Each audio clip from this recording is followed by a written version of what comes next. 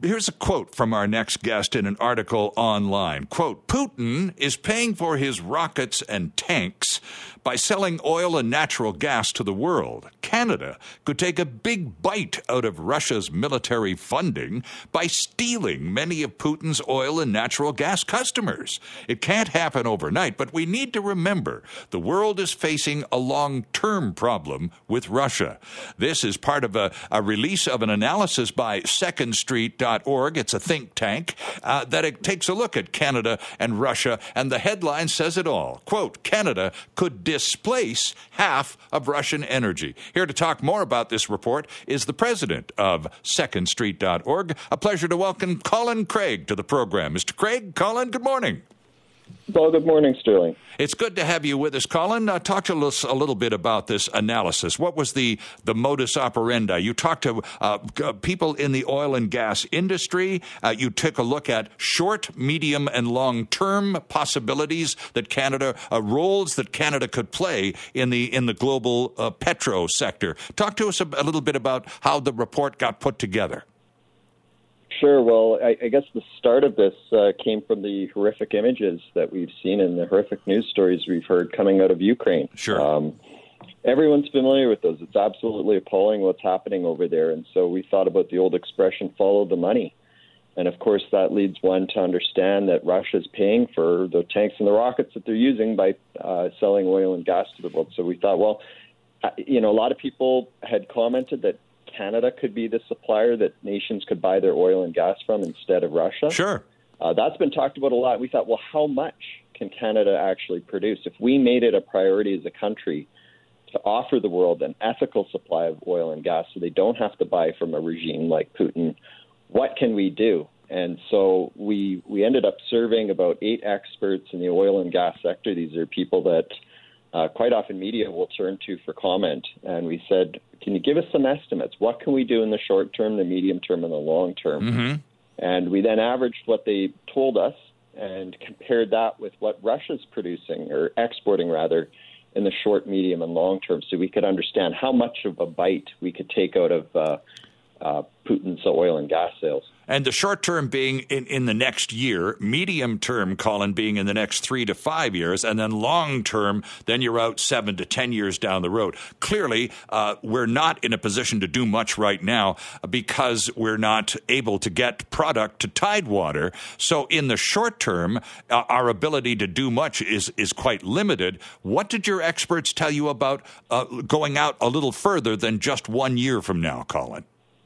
Well, yeah, you're 100% right. I mean, you can't just build a pipeline overnight, as we all know. But once you start looking in that medium to long term, then it really starts to increase in terms of how much we can displace of Russia's energy sales.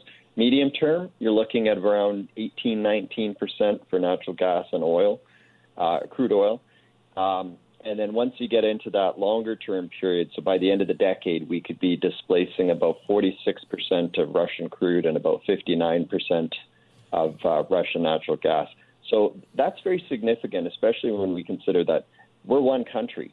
If other nations step up, like the United States and others, well, we could really take a very huge bite out of the size of Russia's energy exports.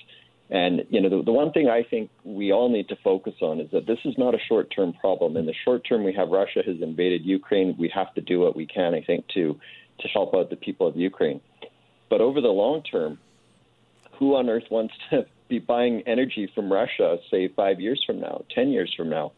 The world needs these resources. All the long-term forecasts say that we're going to be using oil and natural gas for decades to come. So right. It's a question of where do we get it? And this is where Canada does have an opportunity to step up, but it would fundamentally require a different way of thinking and behavior among governments in Canada. We can't keep turning down pipeline requests and blocking new projects. We fundamentally have to start green lighting those if we're going to make a difference. Yeah, I was just going to say, the report says a key assumption is that our country makes it a priority to develop and export more resources. And clearly, the priority right now of the current government is exactly the opposite. Yes, yeah, no, for sure. And the report is very much focused on what is possible. What could we do if we as a nation stepped up to the plate and said, look, we have the resources the world needs. We want to make sure the world can buy them from an ethical country like us instead of a tyrant like Russia and some of the other ones that the world is dependent on right now. So, I think, when I talk about long term, we have to consider too, well, who will Putin attack next? Right? I mean, he's done this a couple times now with Ukraine. Is he going to go after a NATO country next? Is he going to saber rattle in the Arctic? I was just going to say, we're already seeing more incursions into Canadian Arctic space in the last 6 months than we have in the last 6 years, Colin. Yeah, exactly. So I think we need to be mindful of that. And out of our own self-interest, if we start to take some of those dollars away from Mr. Putin, then he has fewer dollars to potentially be aggressive in the Arctic with us. So there is that benefit. The big question is the environmental side, because that's the holdup. And I think there's a good argument that this could be an opportunity to really help out the environment too. So a lot of countries, as you know, and your listeners know, they're using coal power right now. Coal emits twice as much in terms of emissions compared with cleaner burning natural gas. So if we can get our natural gas to some countries that are using coal, we can actually help reduce emissions.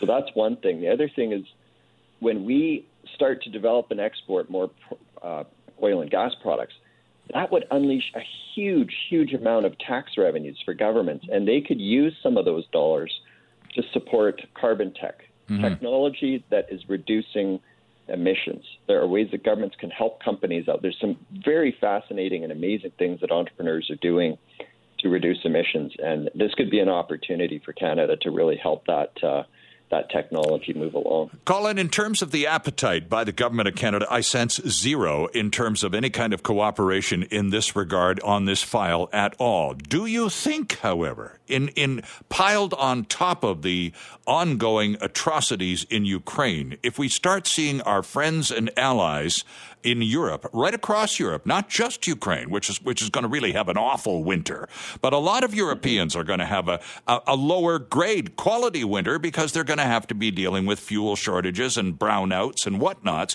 Do you think after watching this happen for a cold, nasty European winter, some Canadians may have a rethink in terms of absolutely not? Or is this just going to solidify positions?